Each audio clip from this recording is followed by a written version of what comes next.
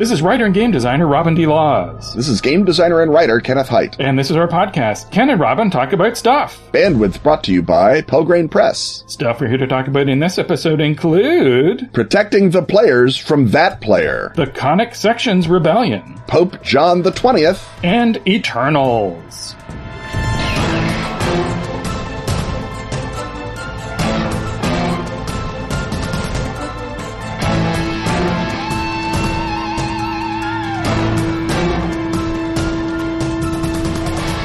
Ken, do you know anything about kitties? I might. But do you know about magical kitties? I know everything. Everything about Magical Kitties Save the Day, a new RPG for gamers of all ages. But you know, young ones in particular. A perfect intro to the hobby. You mean perfect? I do not.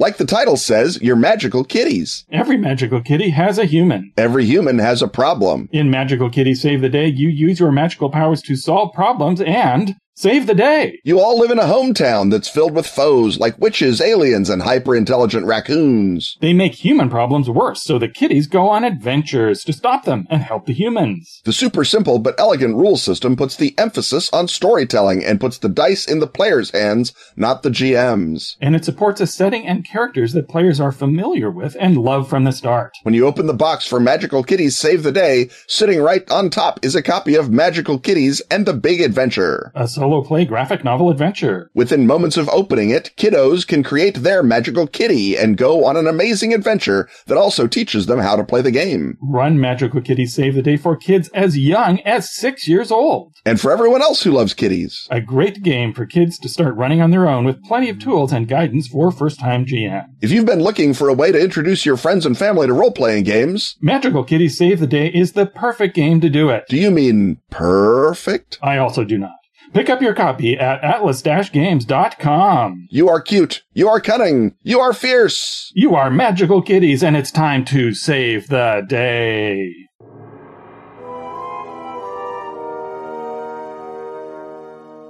The rattle of dice, the thump of miniatures, the crunch of Doritos, and the benevolent gaze of Peter Frampton coming alive welcome us once more to the Gaming Hut. And everyone in the Gaming Hut is excited to play the game. They're just not all excited to play the same game because there is that one player. And I think we all know who we're talking about, often referred to as the Scooby. There is an argument that it is a necessary ingredient in a gaming group to keep things from being too staid and mechanical. But in the moment, every now and again, that player does a thing and the other players say, well, I guess that's it for the dungeon today. And since I have mentioned that it is an ongoing problem that every game group has that player, perhaps, Robin, we should turn our heads to an ongoing solution, or at least Band-Aid for it, right? Yes. And it's going to keep happening. Right. And up top, I want to specify that the Scooby is just as often, if not more so, a Wolverine. Yeah. So this arises from our discussion a couple episodes ago about the bend toward the picaresque, how often that bend is bent by one player in particular. But there are all sorts of other examples other than just a player doing something kind of wacky and goofy. When a Scooby does something sort of unilateral, that's often kind of goofy and kind of self-contained. But I think often the one player who has a strong motivation to do something that the rest of the group doesn't want them to do, is just as often someone playing the Wolverine character, the lone sort of sociopath who happens to be part of a group, or just someone who in some other way is following their personal desire. Often this is a player who's working out something of their own, and the play has an element of psychodrama to it, and they strongly want to do something that they either know the rest of the group doesn't want to do because they can intuit it, or because they've all talked about it. And so I think even more so than the I'll make friends with the Knoll, or I'll wake him up by throwing him off the roof, there's also the I kill the prisoner, right? So what we're talking here is a unilateral move on a part of a player where everybody else says, oh, and it takes the story, not just that they have the little comeuppance or whatever, but it's something that's going to take the whole story in a direction that the bulk of the table doesn't want to go. And so the first classic solution to that is nothing. You let the chips fall where they may. That's the old schooliest thing. It's like we have rules, we have characters, he followed the rules in order to kill the prisoner or to, break the peace with the Chalarians. And he was able to do it. He arranged things so he could do it. He went to some effort to make that happen, and he did. We've all got to live with it. And that's still a thing you can do. And in what circumstances would you do that? Most classic of things, nothing. I mean, for my group, generally, that's what I do. We operate on the assumption that everyone at the table knows the story, that they know the score, they know why they're here. If a player does something that bends the narrative, that's a choice that they made.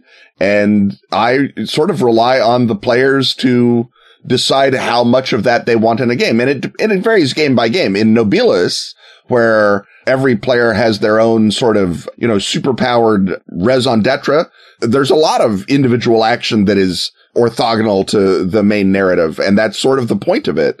In other games where you're meant to be more of a team, it's a little more annoying to see that happen. In a vampire game, I would imagine that it's almost required for people to go off and kill people that they thought you weren't going to kill that day. So I think it varies table by table and game by game, but it certainly on my Monday group, which has been playing with me for decades now. Yeah, if they do something dumb, that's on them. Let's see what happens when you do dumb things, everybody. We're going to learn a lesson about physics. The Fall of Delta Green group, it's a younger group. We've only been playing a little while, only a few years.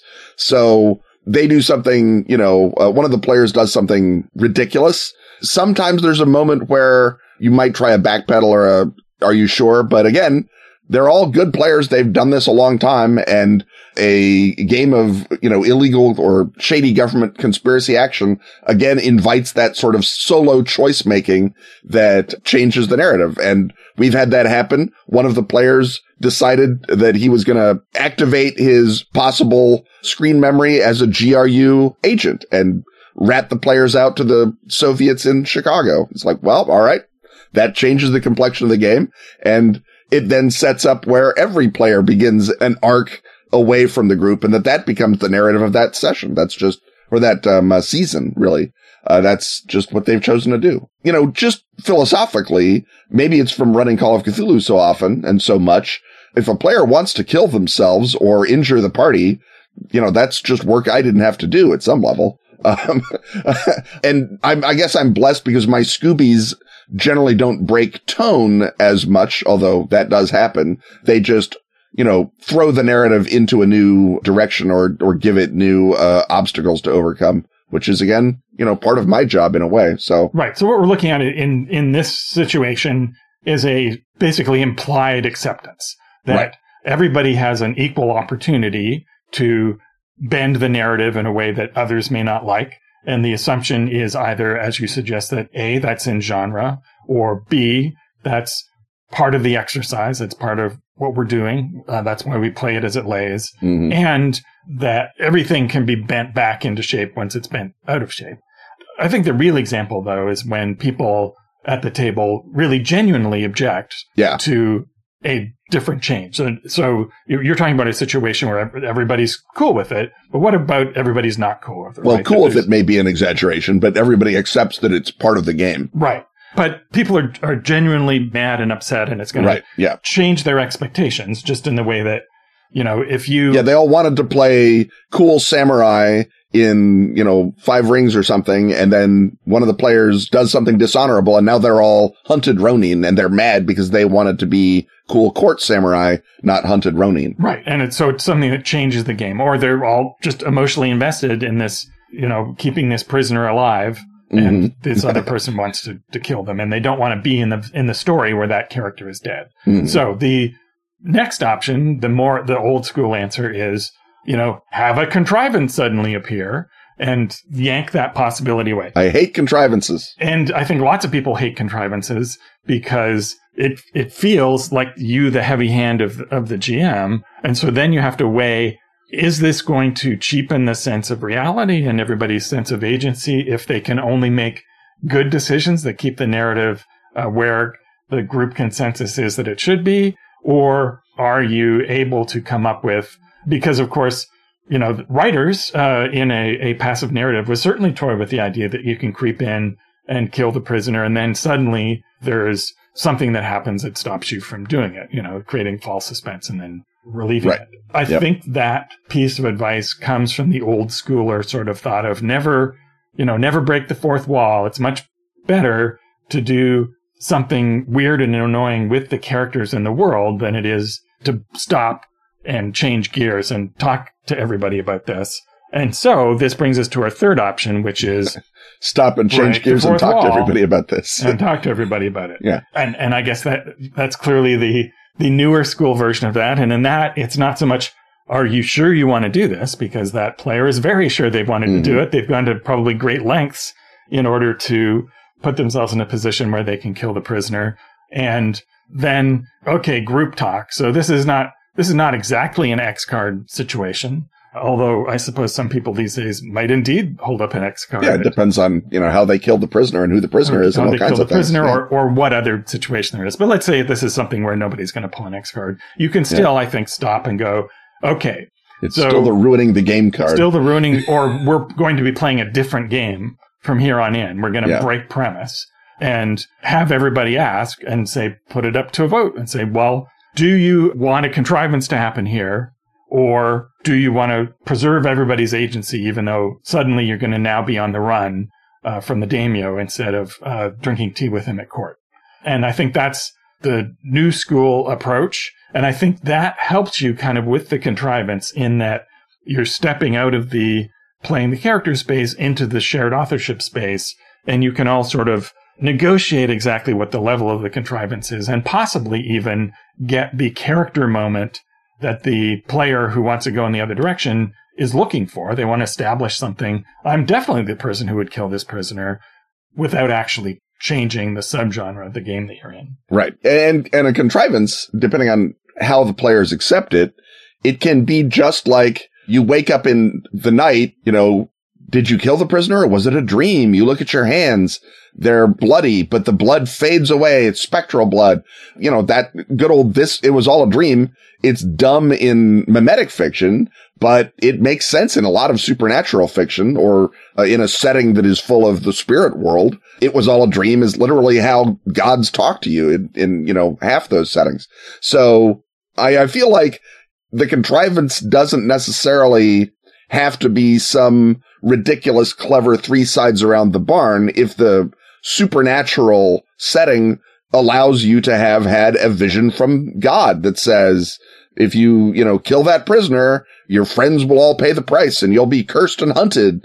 Are you sure? And then you've had the role-playing moment of, at the moment I was ready to kill him, and everyone, crowds around and says, well, there you go, samurai buddy. We understand your urge to do that. He's a terrible prisoner and we hate him too. That's why we're gonna, turn him over to the daimyo for his justice. And then, you can still have some of that cathartic moment. I don't feel like the contrivance has to be, oh, the prisoner was always a doppelganger and vanishes when you stab them or whatever, unless, again, you've foresightedly salted all manner of ridiculous clues that you can then call on at the time of need. And again, if the prisoner's life is so important to the campaign that they should be player proof, you probably should have salted some of those clues through that make it hard for them to be killed, at least on a impulse basis or by one player acting alone. Right. Which assumes, of course, that you have correctly anticipated the way that the player wants to suddenly bend the narrative. Right. One very specific suggestion I would make is you can often, if the group all decides that, no, we don't want it to go this way, you can have, okay, everybody make intelligence rolls or whatever the equivalent is in whatever system you are, and, or, spend investigative points or what have you, and then say, so Janie, explain to me, you've obviously are smart enough to anticipated that Dev would attempt this, and so describe the steps that you took to surprise him with his inability to go ahead and break the Chelani truce or kill the prisoner or blow up the ring of power before you can use it against the space aliens or, again, what have you. So that puts the onus of exactly what the solution is onto the players, and it doesn't seem like a contrivance anymore, because instead of some random thing happening, oh, it's a doppelganger, instead it's the players who don't want that thing to happen, their characters get to actually stop it. I think that's generally, sort of one of our good advices that we use a lot is to the extent you possibly can. And I think that the sort of the ideal thing that you should maybe be shooting for is to ask the player that wanted to kill the prisoner, what stops you? You know, at the last minute, what stops you from killing the prisoner?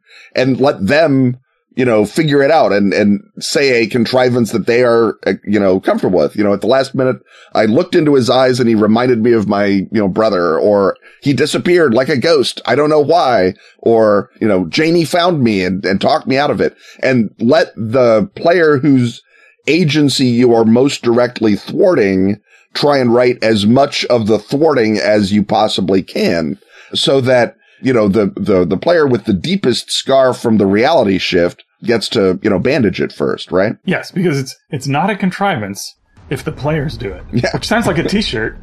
It does, doesn't it? It does. And therefore also the end of the segment.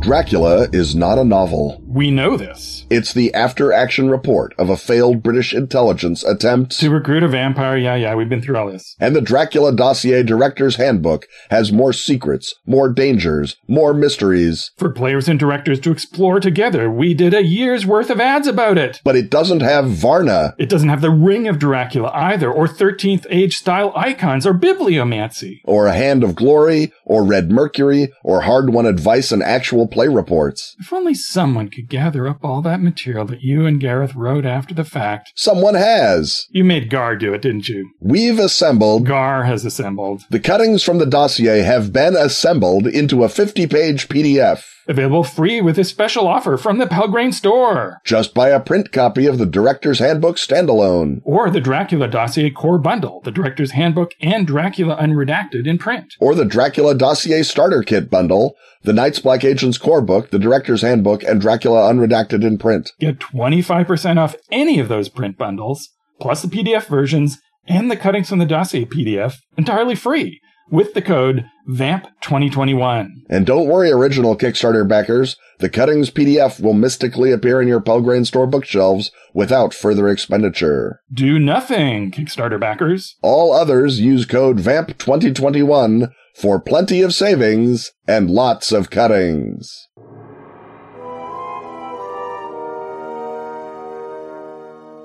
It's time once more to put on our top hats and tighten our cummerbunds, because we're striding proudly into the History Hut. And this time around, we're striding at the behest of beloved patron backer Bob J. Kester, who asks, can you talk about the true meaning of the ridiculous-sounding 19th century Yale imbroglio, the Conic Sections Rebellion? It's one of those historical events that only seems to make sense as a conspiracy cover-up. Or if you really hate memorizing geometry. Yeah, right. As apparently everyone did in the 1830s. So I still do. Yeah, I mean, I'm not fond of it. That's why I'm a humanities nerd. So in the early 19th century, at Yale, there was a mandatory geometry class for sophomores that you had to basically go through all of Euclid, do all the problems in Euclid, and learn geometry so that you could be a proper gentleman in America for reasons. Yeah, being part of the ruling class, there was a cost. Yes. That cost was geometry. Geometry. 1 whole half year of geometry. It was never popular. The 1820s, and I feel like people don't really know this, the late 1820s, early 1830s are like the first 60s in America. All over the country, you're having the sort of social upheavals from the Great Awakening. The Second Great Awakening are going on. On campuses, you've got, recreational laudanum use. You've got people discovering romantic poetry and getting drifty about it. You've got transcendentalism happening. It's the 60s. People are wearing paisley pants because paisley is the new fabric that comes over from Scotland. Literally the 60s are happening. So you can take this ridiculous sounding story and put it into the same sort of mind space of the kids not wanting to buckle under to the man. And in the fact that in this case, the kids are at Yale, which makes them also the man, Well, that was also true in the 60s, so there we are. So in 1825, 38 sophomores refused to memorize or recite the conic sections, and a conic section is the fact that you can transect a cone at any one of three kind of ways, and you can make a hyperbola, a parabola, or an ellipse. And a circle is a special case of an ellipse, so don't come at me, circle people. And there's a great deal of math and proofing that goes on in that, and it's all very complex diagrams. And up until that era, you used to be able to just look in the book and point to the diagram and say, like that, and people would let you off. Well, a new sheriff was in town, or the students were stroppy. Some people argue that it is the introduction of blackboards that is the problem, because you're expected to draw the conic section on the board instead of just cheat by looking in the book. Blackboards are a new technology. They debut in America at West Point in 1801. The historical evidence is scanty as to whether it's blackboards at fault in the 1825 incident. But like I say, 38 sophomores refused to memorize or recite conic sections, including future leaders in the fields of theology and jurisprudence. But their parents... You don't need conic sections for theology or jurisprudence. You need it for astronomy. For astronomy. Well, which is specialized. And not how you get to rule the ruling class, through astronomy. Yeah. Well, anyhow, they're suspended for their refusals, and their parents yell at them, and so they sign a letter of recantation saying, "Oh, we were led astray. We will never do that again. We promise to be good." And time passes. But in 1830, now it's definitely a blackboard situation, and they're not allowed to look at their books at all, and it's during exams, not during lectures. And that, of course, much higher stakes. The son of Vice President John C. Calhoun leads 44 of his fellow sophomores in a rebellion against drawing conic sections because they don't like them. And Yale says, "Oh, we saw this movie. You're all expelled. And then all of you who are not the sons of vice presidents are blackballed. And we're going to tell every other college to not admit you because you're a problem child." And that happened. And so half the class is thrown out in 1830, and that's it. And that's a serious sanction, right? That is a big sanction. Obviously, Andrew Calhoun got to go home and run his dad's cotton plantation, but not everyone had these options. So the professor of Sanskrit, Edward E. Salisbury, who was in the class of 1832, but did not rebel against conic sections, because if there's anything harder than conic sections, it's Sanskrit. So he rose to a position of power and influence at Yale, and in 1879 found all the still living members of the class of 1832 who had been thrown out, and he brought them all together and got them awarded an honorary master's degree. So right. And the Civil War is in between those two things, which is why you said surviving. Yeah, exactly. And for example, Andrew Calhoun was not surviving. He died basically of apoplexy when the Union troops came onto his plantation in 1865. Died suddenly, as they say in Wikipedia talk. Died of rage. So that was what happened at the story. So it's tied off with a neat little bow. It has a fun tech angle with the blackboards, and then everyone sort of shuts up about it. It seems to have given rise to a ritual called the Burial of Euclid that sophomores at Yale did. We know they did it from 1843 going forward to 1861 when Yale banned it, but it seems like that's the old-fashioned kind of literally ruining fun. Exactly. Well, that's what, the dean used to do. They used to be there to ruin fun. It was structurally sound. So the Burial of Euclid probably, I think, began, and historians of Yale agree with me, as a response to this, shutdown of the protest. They got their yayas out in a different way. And so they would have a torchlight parade. They would put a hot poker through Euclid and say, "Look, we've gotten through Euclid." And then they would hold the hot poker up over their heads and say, "Look, I'm understanding Euclid," because I'm standing under Euclid. That was funny in 1843, and if no time before or since. Well, they were sophomores, so it had to be sophomoric. And then they would stab the poker into the ground, and they would all walk past Euclid, and they say, "Look, we've passed Euclid." And then they would do a song, and they would present Latin odes about the death of Euclid, and then they would make fun of the townies who had gathered to watch because they didn't get to learn Euclid, and then they would get drunk and paw. You don't even get to learn this thing we refuse to learn. They would get drunk and paw the area lady that they had hired to represent the spirit of geometry. It was all good sophomoric fun, as you say, and it was happened in some woods off Prospect Street, some woods that, according, again, to official Yale historians, were creepy woods. And then the woods were so creepy that they were bulldozed, and the Yale Infirmary was built on the site in 1892. So that was the end of the burial of Euclid. So Yale Infirmary is built over God knows how many copies of Euclid, as well as perhaps a Euclid tulpa summoned up by all of this shenaniganry. So it's the spirit of applied science landing on top of and controlling this rebellion against theoretical mathematical science. Right. Whereas at University of Chicago, no doubt Euclid's tulpa is honored to this day. So conic sections go way back. They were essentially introduced and refined by Apollonius of Perga in the 3rd to 2nd century BC. And then Omar Khayyam of the Seljuk Empire also worked on them in the 11th to 12th centuries. And both of them are astronomers. That's why, aside from being Yaleys, the reason to do these is astronomy. Neither of them has a huge background, though, of occult or elliptonic lore associated with them. So Omar Khayyam is associated with the Sufis, who are their own self kind of a wild mystical cult. But he personally was just about, getting him some and hanging out. Right. And writing poems that would then be lost, and then other poems were attributed to him, which is the best way to write. Yeah. So I think we have to look elsewhere to understand what would be going on below the surface here. Now, first of all, the first thing we think when we think cones, we think Yithians. Yeah. Now, the thing, though, is that we've talked about Yithians a lot lately on the show. And as far as I know... Like some sort of shadow out of time over this program. Exactly. Now, maybe I can't tell because, of course, they assume human form. But I can't see any Yithians who are supporting the show on Patreon. So I'm just going to say Yithians and let the rest of you figure that out. So the next thing to go to is, what does a cone do in magic? And, of course, in Wiccan practice, there is a cone of power.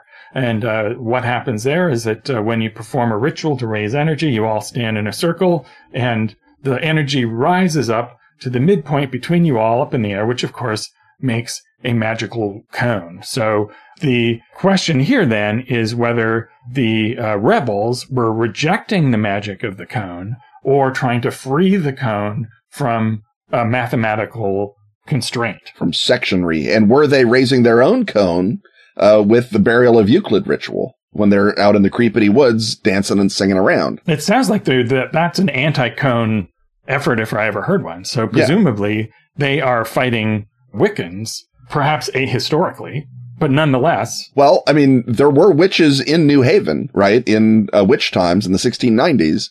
So you could absolutely say that the witches of New Haven, their, descendants, their great-great-granddaughters are still bapping around there being Wiccans, and maybe they've turned good, or maybe the witches of New Haven were good and were wrongly prosecuted by the Puritans of Connecticut. I think you could go either way with this story. I feel like any faction that includes Andrew C. Calhoun is probably the bad guy faction, but that's just animus against his dad, I guess, on my part. But I think that you can definitely, present witches, if not necessarily Wiccan witches, but certainly Wicca also reads its modern ritual practices back into the historical record, so they can't hardly be mad if we do it, Robin. Yes, they wouldn't raise a cone of annoyance against us. No. So I think that's it. It's a battle between the students and the witches of New Haven. And there's other elements of Weird Yale, but this story happened so early that this prefigures all of those things. And so perhaps the battle over the mystic cone caused other things to happen later, like during the Civil War, which is, before the people get their honorary degrees back. So it's still part of this story. There's a ghost light, which is cited at Berkeley College for the first time and is still apparently cited occasionally to this day. Cornelius Vanderbilt, who's in his 30s and 40s and just beginning to build his transportation empire, when the students are rebelling. He eventually builds Vanderbilt Hall and makes sure that there's one dorm room which is always reserved for a Vanderbilt should one need to occupy it. And his ghost occasionally shows up to visit, I guess, to check and make sure that everything's spick and span. Again, that's much later because Vanderbilt dies in 1877. And there's a lot of other interesting, cool, weird things, from magical amulets in its antiquities collection to the Voynich manuscript. But these all come much later. The Voynich manuscript comes in 69. So, but it could be that whatever the result of the Cone battle was, that it arrogated a certain reserve of mystical numinosity that then attracts the Voynich manuscript and other things. Yeah, or that they bring the Voynich manuscript because it contains the lore of the tubby witches of Europe, and they can use that to battle the ongoing witch cult that has been opposed to Yale since the 1820s and 30s. So it might be part of an ongoing legacy story. I feel like the ghost light is probably, some sort of astral projection or something sent by Andrew Calhoun, still mad at Yale. So sending his spirit energies over to haunt Yale during the Civil War and maybe try and strike a blow for the hated Confederates. Who can say, right? Right. That would be immediately after his apoplexy, so that the timing works out. Yeah, exactly. So the, obviously, a story where you are, I think, having a deliberately non-Euclidean protest has its own Lovecraftian elements to it, but conic sections are so basic and elementary that I would be straining at a gnat to try and incorporate Lovecraft stuff in here. I think our witch idea is the strong one. Yes, and the witches are obviously the townies, so it's part of an eternal struggle that goes on throughout the ages. And if there's one thing we can't do in this podcast, it's resolve eternal struggles. Instead, we just move on to the next segment.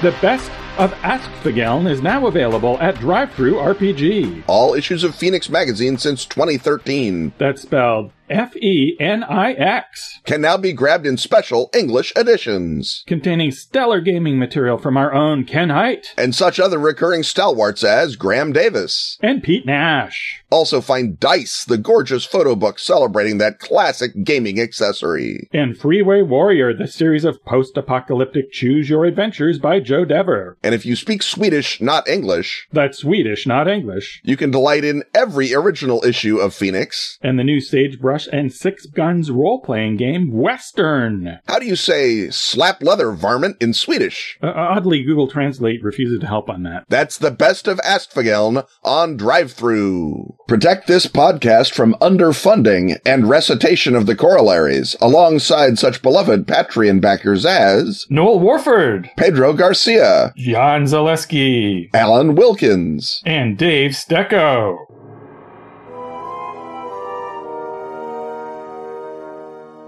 The clacking of chronotons and the whirring of time gears tell us that we're once more standing in proximity to Ken's time machine. This, of course, is the vehicle that Ken gets into at the behest of his superiors at Time Incorporated to go back into history to bend, fold, spindle, and sometimes even mutilate it. And this time around, Ken, you unmutilated it very well. This is like one of your best bailouts. And I think you want to describe that at length first before we discuss what actually happened. So Ed Sizemore, estimable Patreon backer Ed Sizemore, asks, whatever happened to Pope John the 20th? Is this the one time Ken needed to remove someone from the time stream? One time? Yeah. Ken, yeah. What's up with this? That's the one time. Yeah. Well, as a Presbyterian, I don't really have a dog in this fight, but it never ceases to amuse me that the Catholic Church can't even count.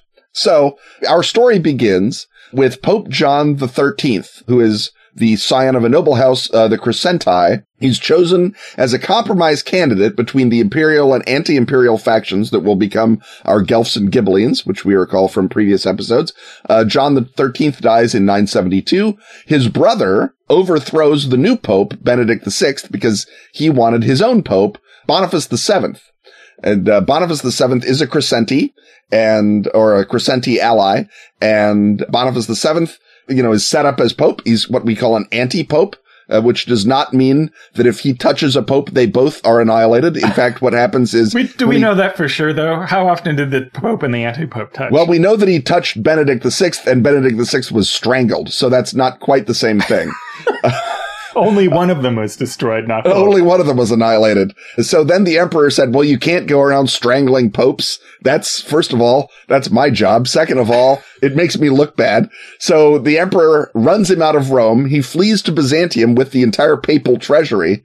And now they make a new pope, and they're going to name this new pope Benedict too, just to show that nothing bad can happen. He's Benedict VII, and he reigns until 983. And Otto says, no more messing around. Make my imperial chancellor the pope so that I can run the papacy correct and you people don't mess with it. So they duly, because his soldiers are there, elect that guy Pope John the 14th. And then Otto II dies, and Otto III is a baby boy who does not have the energy to invade Italy all the time. So guess who comes roaring back? That's right, our buddy Boniface VII. He comes back in 984 with the help of his buddies, the Crescenti. And once more, Robin, you'll be so excited, he touches a pope and that pope dies. And that pope is John the 14th. And he dies basically 4 months after the return of Boniface VII. And then Boniface, hilariously dies, quote, suddenly in 985. And the way that Rome finds this out was this apoplexy? His naked body is found dangling from the statue of Marcus Aurelius, which, I mean, that's not symbolic of anything. He tripped. Well, could have happened to anybody. And so the citizens of Rome drag his body through the streets because, how often do you get to do that to a pope, even an anti-pope? And so the record keepers, who are perhaps understandably keeping their heads down during all this, wrote only the dodgiest little bit into the official book of popes, the Liber Pontificalis. And they're like, this guy was pope, and then this guy was pope, and then this. And so the record winds up reading John, Pope 8 months, John, Pope 4 months, meaning John the 14th is pope for 8 months and then imprisoned for 4 months, but no one remembers the imprisoned part. So it is something you want to elide. Yeah, you don't want to set it in the record that you can just do that to popes. And so there's sort of a bouncing around through the popes, and all the popes take, the number after 14, and Pedro Julião, who is Portuguese and a brilliant doctor and scientist, becomes Pope John in 1276, and he's like, we've got a double pope. I should be Pope John the 21st because there's been 20 Johns. Now, this is wrong for two reasons. One, you'll remember that we double counted John the 14th. Second, John the 16th was another anti-pope, but the church just left him in the list for some dumb reason. And you'll be glad to know that Pope John the 21st, Pedro Julião, was killed when his ceiling of his laboratory fell in on him. I just ran across that. That seemed like too good to miss. So anyway, Pope John the 21st, killed by a falling ceiling. This may come back. So you'd expect that you just have to wait for another John, possibly from an era with actual historical record keeping, to, unscrew it by taking the correct John number and renumbering everyone. But no, John the 23rd, in addition to getting ready to blow up the church with Vatican II, also says in his accession that he succeeds 22 Johns of indisputable legitimacy. So John the 23rd, by taking that name, has unjohned a different anti-pope John, but has now firmly johned the anti-pope John the 16th.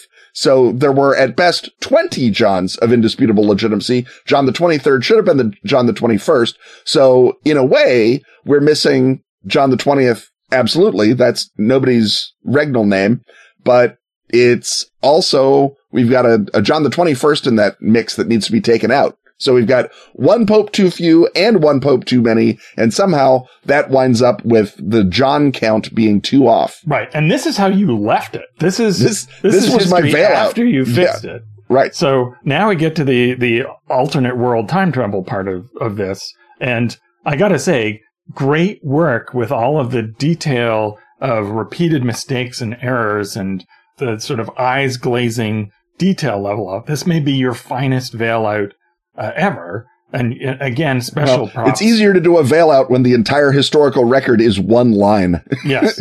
Well, but it's a line that reverberates. Right. Yeah. So don't argue when I'm praising your work. I shan't. But what actually happened to Pope John the 20th? Well, you remember I alluded to Pope John the alleged 21st, who was the actual Pope John the 20th, coming in and being a scientist and medico. Well, in the timeline where he stayed John the 20th, he discovered what he thought was a great specific against illness. Unfortunately, what he discovered was a way to basically, what's the word? Titrate, I guess is the word I want. But I didn't read the book. It was in Latin. But to titrate viruses out of a medium. So it's worse than bacteria. He figured out how using medieval technology to make viruses or to concentrate them. And that led to a period of bacteriological warfare that made the Black Death look like a summer cold. So it was more important to me than to knock the ceiling in on him. And the way that I could tell which documents were from that history is they all said, this was discovered by Pope John the 20th, so therefore it's super holy, and you can't ban it. And so it was important to take John the 20th completely out of the record so that anytime I saw one of those little, this is what John the 20th says about bottling up rat blood and shaking it hard. It's like, nope, can't do it. Take that book out. Take that guy out. We just have to undo a medieval bacteriological warfare or virological warfare, even worse than bacteriological warfare. So that was what I did. That was why I did it. That's why the Pope orders a laboratory specially built, and not even a year later, it mysteriously collapses on him. Was it the hand of God?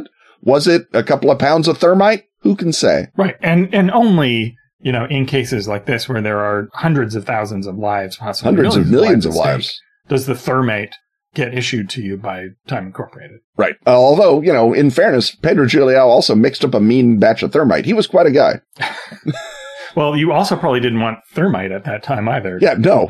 Frankly, he needed a ceiling to fall on him, and the sooner the better. Right. So if you want a grim, dark universe version of this period in history, that's where you go to, the timeline that you have repaired. Mm-hmm. Exactly. And you don't want that because, like I say, the Black Death, bad enough. Don't get it on you, kids. Well, on that cautionary note, I think it's time for us to wrap this segment. And uncharacteristically, after Ken's Time Machine, for spoiler avoidance reasons, we have another segment.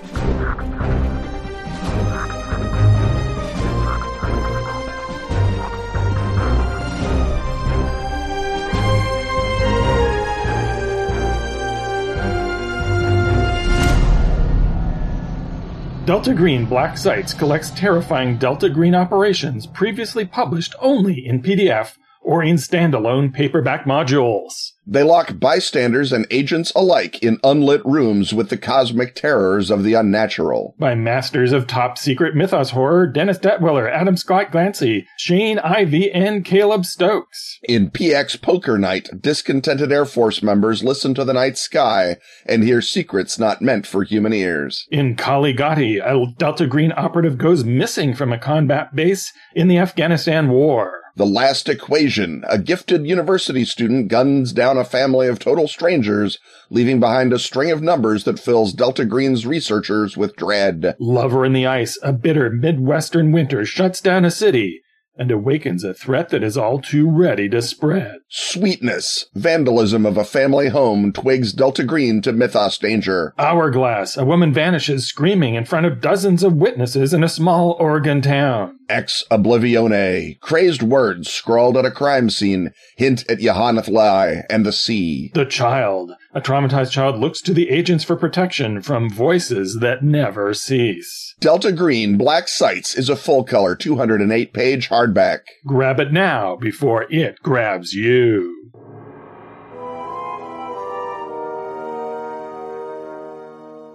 The whir of the projector, the crunch of popcorn, and whatever that is on the floor between our feet welcomes us once more to the center seats of the Cinema Hut, where we sit down to respond to a plaintive screed by beloved Patreon backer Derek McMullen, who asks, "What went wrong with Eternals?"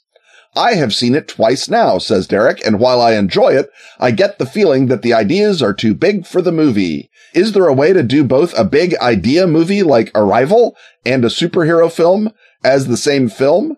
Robin, I don't want to push back too much on Derek McMullen. If he enjoyed Eternals, good for him. I do want to, in defense of Arrival, say Ancient Aliens is not the same thing as Arrival. And the big ideas that are present or want to be present in Eternals, I feel are more the sort of cautionary thoughts about the morality of intervention that are common to most good superhero films. Certainly all of your Superman films touch on it. So with that caveat, what went wrong with Eternals, Robin? Right. Well, I think you and I and Derek are all in broad agreement, though, that Eternals has some interesting, compelling elements in a film that ultimately doesn't work. Ultimately crashes to the ground. Well, that assumes it gets off the ground. Yeah, and right. So I think our main assignment here is to sort of get under the hood and analyze exactly why that would be. And just to repeat, if you haven't seen Eternals yet and intend to, we may spoiler it, which is why we put this segment at the end of the episode. But without spoilers, I would say the main issue is the issue that bedevils a lot of Marvel movies times 100.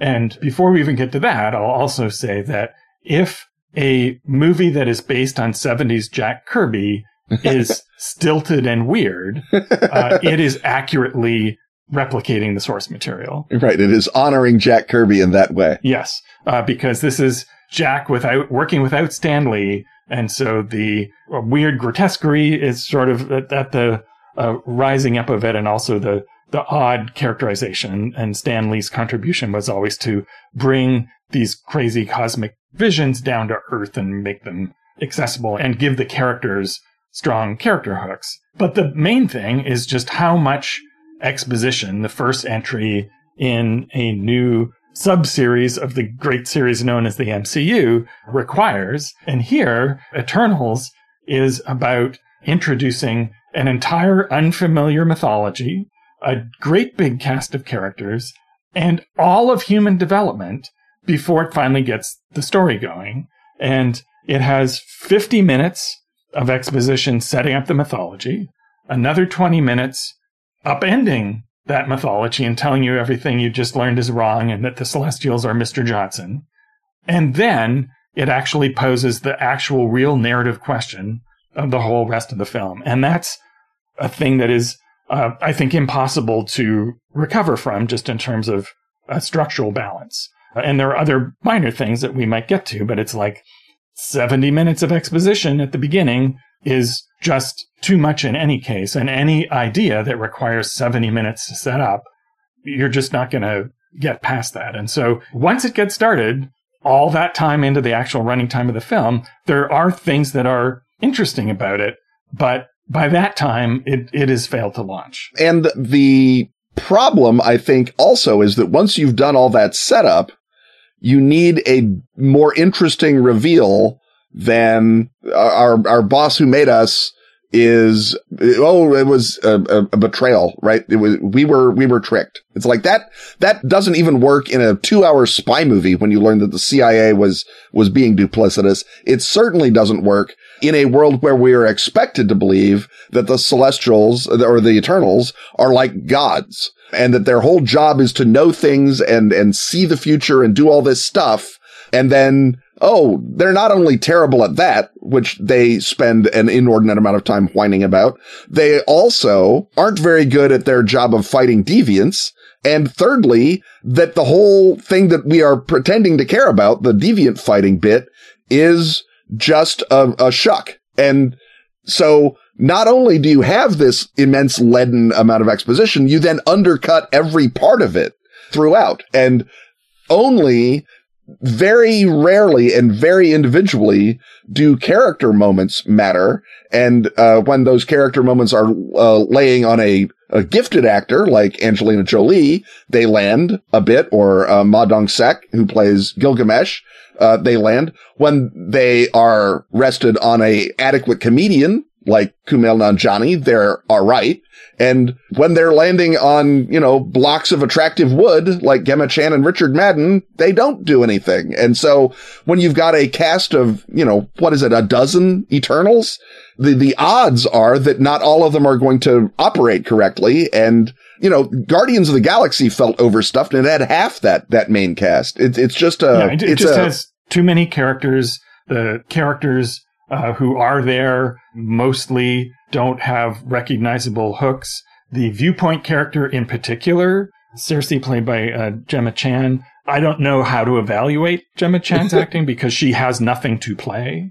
Yeah, right. Yeah. Similarly, Richard Madden, his character is holding a secret for 3/4 of the length of the film, and so you never actually see his character, so I don't feel like I've fairly seen what he could do with This is true. Although I do have to say that Chloe Zhao, and I was super stoked when I heard that she was doing a Marvel movie, her ability to coax amazing performances out of non-actors playing versions of themselves does not seem to translate to sort of middle gear Hollywood actors. At least or to people playing basically monodimensional Marvel characters. Comic book characters saying comic book things. Mm-hmm. And certainly Nomadland, the performances by Frances McDormand and David Strathairn are also as amazing as the non-actor performances. But again, that's Frances McDormand. And David Strathairn. If she ever agreed to be in a Marvel movie, she would be weirdly effective no matter what they gave her. Right, yeah. So there's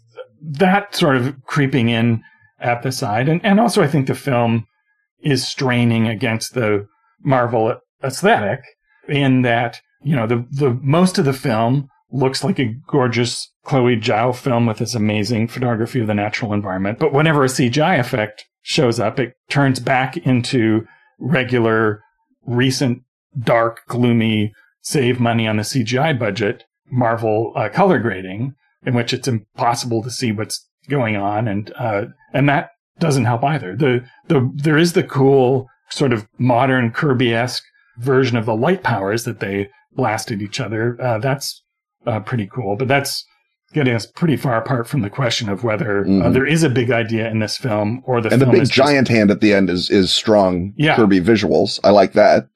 But again, the big giant hand kind of doesn't do much. It's like, it could be a matte painting. They could have made that movie in 1968 or 78, and it'd be a matte painting, and it would have had basically the same effect because it's not present in any of the action sequences.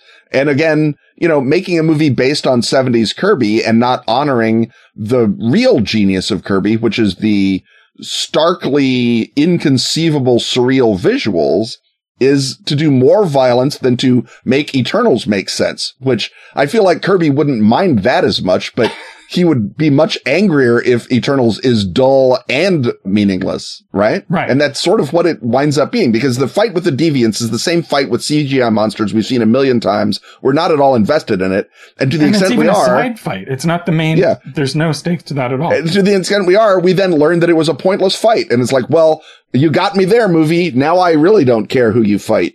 And, it's... It makes a lot of, I think, very bad and flat choices on the scripting, even before you get to the part where Chloe Zhao is forced to film it in the bottom of the Marvel peanut butter jar ugliness that she is, a lot of those sequences. And I'm not going to say Eternals was ever going to be the easiest comic book to script into something, but I will say that your analysis of the fact that you spend basically 2/3 of the movie setting up the wrong story, it's not a survivable design flaw, really. Right. And the most interesting idea in it is the conflict that Kumail Nanjiani's character Kingo has at the end, where it's like, well, I think the Celestials should get to destroy the Earth and create way more life. That's just the utilitarian answer. But I also don't feel I want to fight over it. And so I'm going to wave goodbye and not appear in the end of the movie. That's actually the super interesting left field choice. And a film that was designed around that from the outset, that made his character the lead character, or gave that conflict to Gemma Chan, if you want to keep her as the lead. If you were able to pose that question right from the very beginning and reveal the exposition that's needed along the way by her like investigating and, having her figure out that something weird is going on, and then she pieces it together through the whole movie, and then at the end, that's the conflict. I'm not sure that is pullable offable, but I think would have been preferable to sort of having that be a throwaway thing that just sort of registers as well, that's contrary to genre. Okay, the fight's starting. And I feel like they wind up wasting things like Angelina Jolie's character, Thena's memory sickness and stuff. Some of that could have been turned into symptoms of the real story, clues to be unraveled by, let's pretend Cersei or whoever. And then rather than have that be basically not even a B plot, a C plot, I feel like you could have, centered the actually interesting human story a little more in the mystery, and that would have paid off a bit more as well. Right. And that, the mysterious death of Gilgamesh, well, he's killed by one of those monsters, but it's more interesting if he's killed by, Icarus, right? Right. And I guess to move back to the second part of the question, and the reason we have this segment is this possible to do? And I think it would be possible to do a superhero movie with a big philosophical idea at the core if you pose the question right at the beginning. Is that all strong narrative in its opening scene, sometimes subliminally, sometimes overtly, often in between those two things, creates a question in the mind of the audience that orients the audience in the narrative so they know what to hope happens and they know what to fear could possibly happen. And those are that gives you the orientation between the up and down beats that make narrative engaging. And this, as I said before, doesn't pose that question until about the 70-minute mark. And I think if you did have a superhero movie with big ideas where you're able to pose the question right away and do whatever you need to after that, that's the solution to that story. Marvel movies quite often have a problem of being two stories, being an origin story and then a villain story. And this has that in spades because it's the origin of the entire universe and 12 characters. And it's just an imbalance that is just too great to bear. So, props to wanting to do a big ensemble film where the ensemble fights each other, but it's just too much setup to get there. Right. And it's very hard to get, just in terms of practicality, to get audience sympathy for all these characters that you barely see and barely know, and in many cases are not particularly compelling on screen. It's hard to give everyone a story moment without, again, dragging the length of the movie out forever. And forget the other 11. I just still can't answer the question of what did I want to happen for Cersei? Yeah. And did you want her to date Kit Harington, I guess, is the question that we were left asking ourselves for 3 hours. Right. Well, it turns out she was dating another upcoming movie. That sort of long-distance relationship doesn't work in the Marvel Universe. No, it doesn't. I guess, when we talk about the big ideas and the questions you have to sort of mention, I don't think we are going to get into analyzing Zack Snyder's Superman and Batman versus Superman movies, or Justice League, which is more of the payoff of the questions asked in those two movies. Obviously, he does everything you say you should do, and I feel like whether or not it worked is still, the jury is either out or is hung. We're not going to get an answer to that in this segment, but it has been tried, and it's been tried with brio and an enormous budget. And even then, it doesn't always satisfy everybody, including me, who am a giant old Justice League stan, but cannot necessarily say, look over here at who did it right, because it really kind of wasn't done right. Because having the basic framework for the story is just problem one in the massive job of directing one of these giant movies. And it's a really a miracle that any of them are good. Yeah. And I guess really sort of the person that did this sort of story best, and I underline best with air quotes and italics and everything. I guess you could look at Browning's first Thor movie, which has some of the same vibe of, oh, there's this whole universe you didn't even know. We have to introduce all these characters, set up this dynamic in Asgard, and then overturn it 2/3 of the way through the film. And I mean, he had the advantage of the love interest being Natalie Portman, so you're automatically invested and interested in a way that you're not with Kit Harington. But still, that movie sort of stumbles and slams into walls a great deal. And he wound up, I think, in many ways with a stronger cast to help his film over some of the rougher spots because, you know, Thor is delightful. Chris Hemsworth is delightful. We already praised Natalie Portman. And then in Tom Hiddleston's Loki, they found a villain that you just can't not want to watch on screen. So I feel like if you look at Thor as the best case, you're still, you know, right around that, you know, Batman versus Superman extended edition. Well, it's all right, but it doesn't achieve liftoff in the way that the Winter Soldier or the first Spider-Man movie did, right? Right. And the real secret, apparently in Marvel movies, is to have had your character introduced in a previous film. Exactly. So that's why the Spider-Man is good. That's why Black Panther is good, because they don't need that initial giant chunk of exposition that isn't the actual movie and isn't posing the actual question. And I think I've now reiterated that point 3 or 4 times, which means that 9 more times and it can be a Marvel movie. Right. Well, instead, I think it's going to be the end of this episode, but we'll have another one coming up a mere week from today. Stuff having once again been talked about, it's time to thank our sponsors. Atlas Games. Pelgrane Press. Astfagelm. Dark Dream. Dork Tower. And Pro Fantasy Software. Music, as always, is by James Semple. Audio editing by Rob Borges. Support our Patreon at patreon.com/Ken and Robin. Stop Space Giants from rebooting the planet by joining such backers as Jack Gulick. Michael Curtis. Ryan Mannix. Scott Jones. And Scott Stefanski. Wear the show or drink it from a mug with Ken and Robin merch at tpublic.com/user/KenRobin. Ingest the Eldritch Cappuccino Foam with our latest design. If it's coffee, I'll drink it. On Twitter, he's at Kenneth Haidt. And he's at Robin D. Laws. See you next time when, once again, we will talk about stuff.